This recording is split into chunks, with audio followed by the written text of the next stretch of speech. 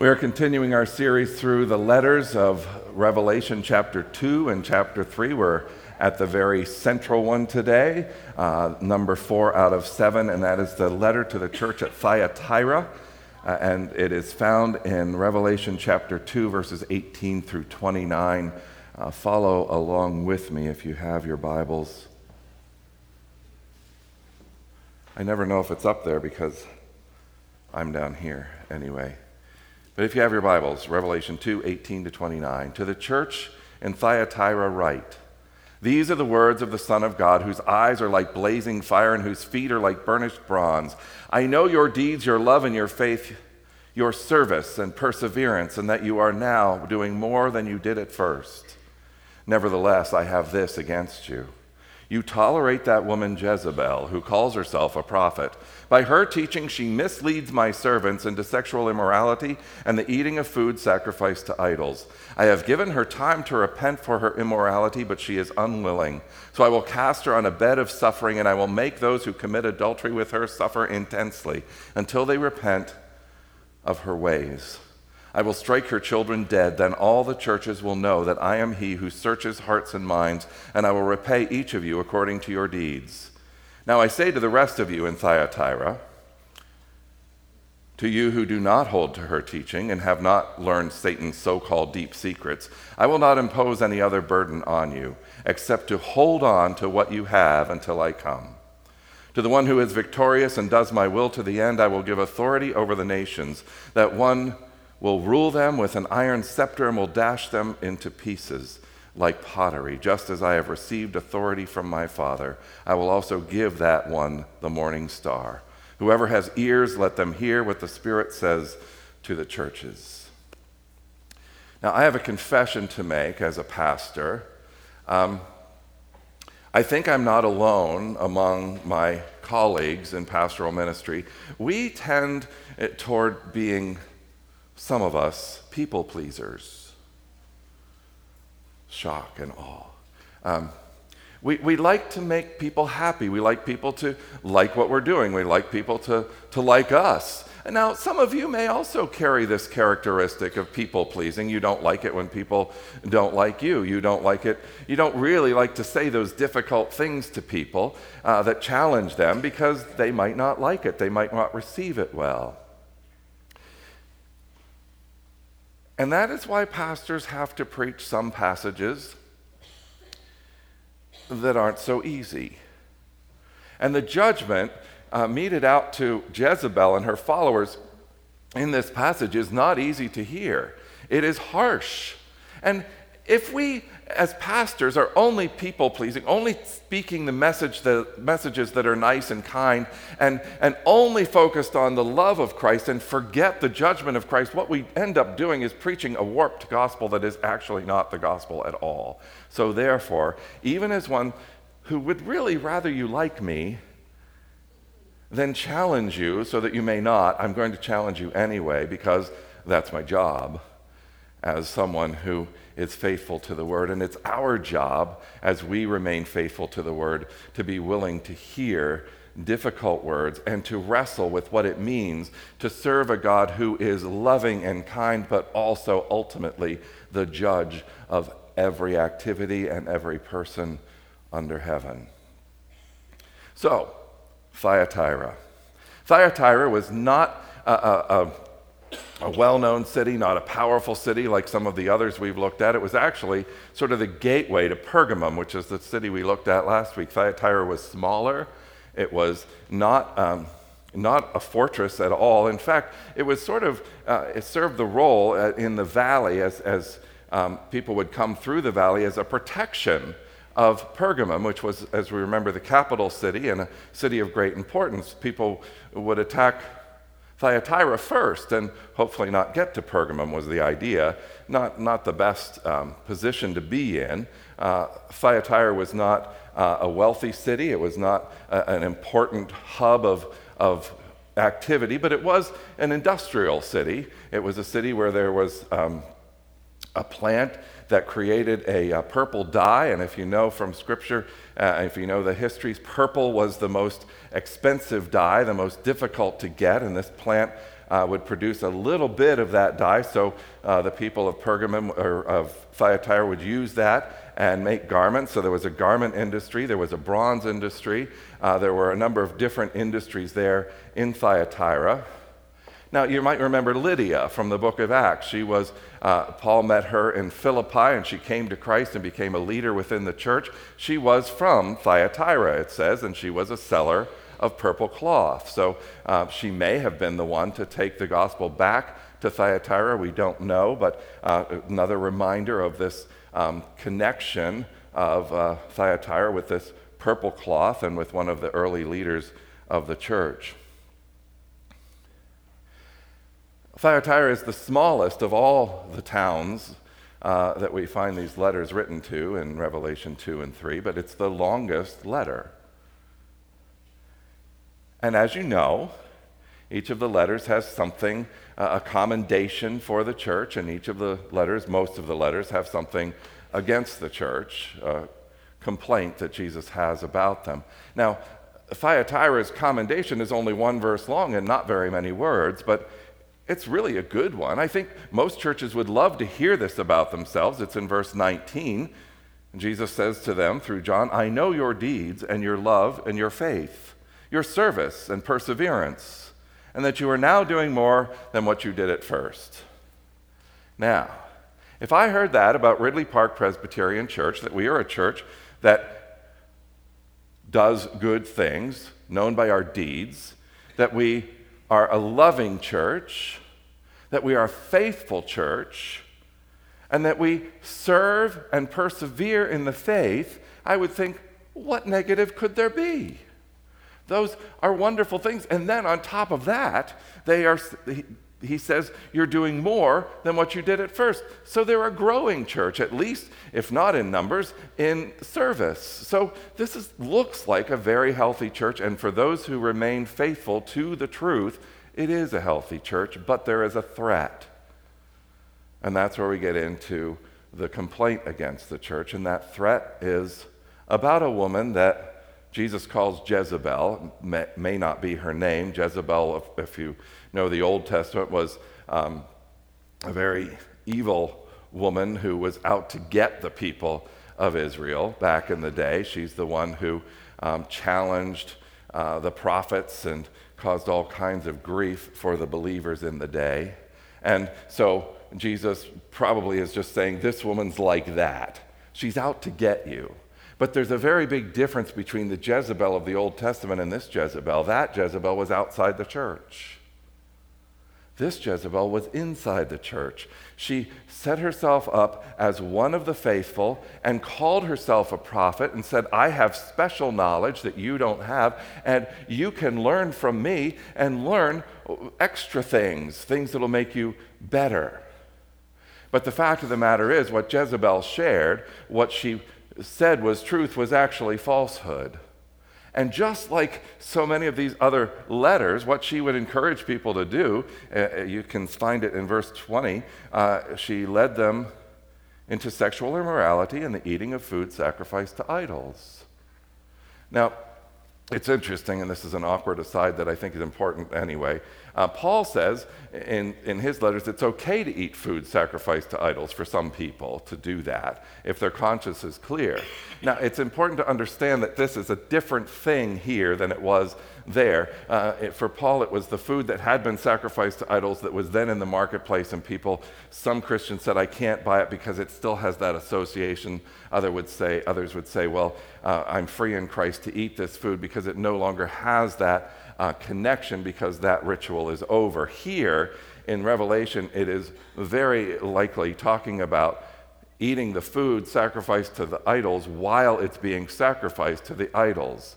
And in Thyatira, there were a number of guilds. Again, it was an industrial city. You were like a fabric maker or a bronze worker or whatever it might be. And in your guild, you had a specific deity that you would worship to help you, what you believed would help you to accomplish your work, to be productive, to have good sales. And so these guilds would get together and worship their particular deity and then believe that they would be successful if they worshiped the deity well. And what Jesus sees as a problem is that he is the one to be worshiped.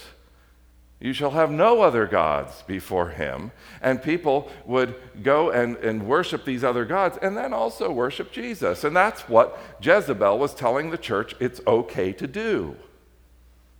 It's okay, she said, to believe in Jesus, but then practice sexual immorality. It's okay to believe in Jesus and then on the side worship these other gods or make your sacrifices to these other gods. It's the way to get ahead in business, and isn't that what life is really all about? And Jesus said no. Jesus said life is about serving God. Life is about putting God first and not allowing yourself any compromise with worldly thinking. And really, the main thing Jezebel taught in today's language is tolerance. And Jesus said no. And we say, what? Tolerance is the highest value in our culture. Tolerance is the most important thing you can have. We love the idea that we have tolerance for everybody, all kinds of different people. And Jesus says, no? What? Does Jesus want us to hate other people? And a key to understanding this, I'm sure you already know this, but tolerance as a word has changed in its meaning over the years. It used to mean you know that you're pretty sure that you're right, or you're confident that you're right, and someone else you are pretty sure is wrong, and yet you love them and you care about them and you tolerate them. But tolerance in our common everyday language now, for many people, means you say, I know I'm right, or I think I might be right, but I know you have some right to your thinking too, and everything you think is just as valuable as everything I think, and we'll just get along. We'll get along because what we will agree upon is that there's nothing really true enough to think is true for everybody. G.K. Chesterton, a student of society, way back decades ago, said, tolerance is the virtue of a person without convictions. And I think he would say today that tolerance is the virtue of a culture without convictions. If we believe that every truth claim is equally valid, if we believe that every philosophy is equally good, if we believe that every way of living is just as good as anyone else's way of living, then we will be tolerant, but we will have no place for ultimate truth. The ultimate truth that God is God, and we were created to worship and serve God.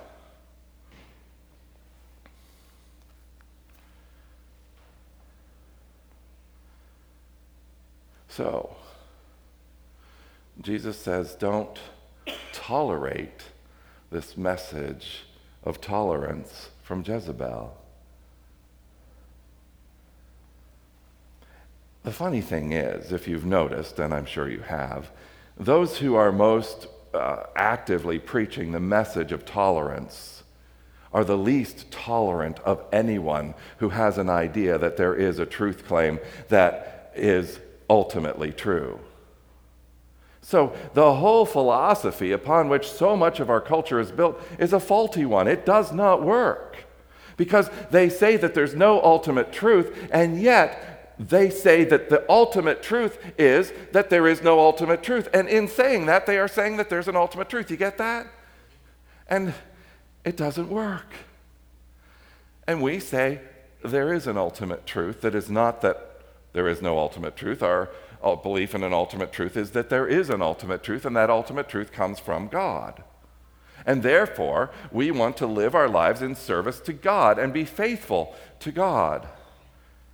Now, that's when the older definition of tolerance comes in. We know that God exists. We know that Jesus Christ lived and suffered and died and rose and ascended to God's right hand and is interceding for us. We know this. We have deep convictions of this truth, and we have many reasons to believe this truth. And we acknowledge that many people don't. Our job as believers is not to be intolerant in the old definition of those people who have a different worldview, but it is also not to be tolerant of those people in the new definition because that would mean that we do not believe that Jesus is God, Jesus is Lord, and God is our Creator. What we need to do is know that this truth is true. It is foundationally, eternally, unequivocally true. But treat those who have not yet received it with grace and mercy and kindness, not with judgment and cruelty. That is the path we navigate. It is one of those difficult tensions that we find throughout Scripture of love and grace on one side and God's judgment on the other. It is a hard thing to hold these things in tension. And what happens more often than not is that you have a church that decides that they are all about God's righteousness, and therefore it is easy for them, or maybe an individual, easy for them to criticize the rest of the world and be somewhat angry about it. People who work very hard to maintain holy lives, and therefore they can't stand people who aren't holy like them. And then you have the churches and individuals who are so much about love that they forget that one day we will stand before God in judgment. And it's easy to be on either side of this. It's easy to be angry and judgmental toward the world, and it's easy to say, oh, God is just love and everything is okay, and marry God's love with the modern definition of tolerance. But it is not faithful to God's word. And to this church at Thyatira, Jesus says, you are good at being faithful, but don't be deceived. Don't let yourself be deceived because, and this is the hard part that people-pleasing pastors don't want to even read, God is gracious to give Jezebel time to repent. And if you read the Old Testament prophets, there are all kinds of threats of judgment, but the whole thing is written so that the people will repent. God's goal is for people to repent. But if she does not, I will cast her on a bed of suffering. And isn't it interesting that the word here is a bed when she's accused of being an adulterous person? The bed goes from a bed of iniquity to a bed of suffering. And I will make those who commit adultery with her suffer intensely, unless they repent of her ways. I will strike her children dead. We don't know if that's her biological children or just those who follow her. And then the churches will know that I am he who searches hearts and minds. There is a tension in Scripture between God's holiness and God's love. And if we are going to be faithful to God's word, we need to hold that tension, to remember God is always ready to forgive. God is always ready to receive anyone into his grace. But God is also the ultimate judge, and his judgment will be severe. And when we hold those two in tension, we can live lives that are truly faithful. And Jesus says if we don't hold that in tension, we will be failing as a church. A lot of people, I think, fall into the trap of doing this both and kind of Christianity, a degree of worldliness and a degree of faithfulness. They're faithful at church, but cheating or lying or whatever over here, and God doesn't seem to do anything about it. We get away with it, and we think, well, God doesn't really care. But Scripture tells us that God is patient, and God's patience leads, or should, to repentance. So don't be fooled by getting away with things for a season. God is still the judge, and God will, if you turn to him, always receive you in grace. Live in that grace, but live hanging on to the truth and not letting yourself be sidelined or pulled away from the truth by the lies of the age or by the lies of your own heart and spirit. I almost forgot to title this sermon. It's been various songs, most of them from the 80s, because that's the stuff I know. But this one I went back for some of you who are a little more advanced in years. And I found it basically right in the text here. It says, hold on to what you have until I come. So let's hang on to what we've got,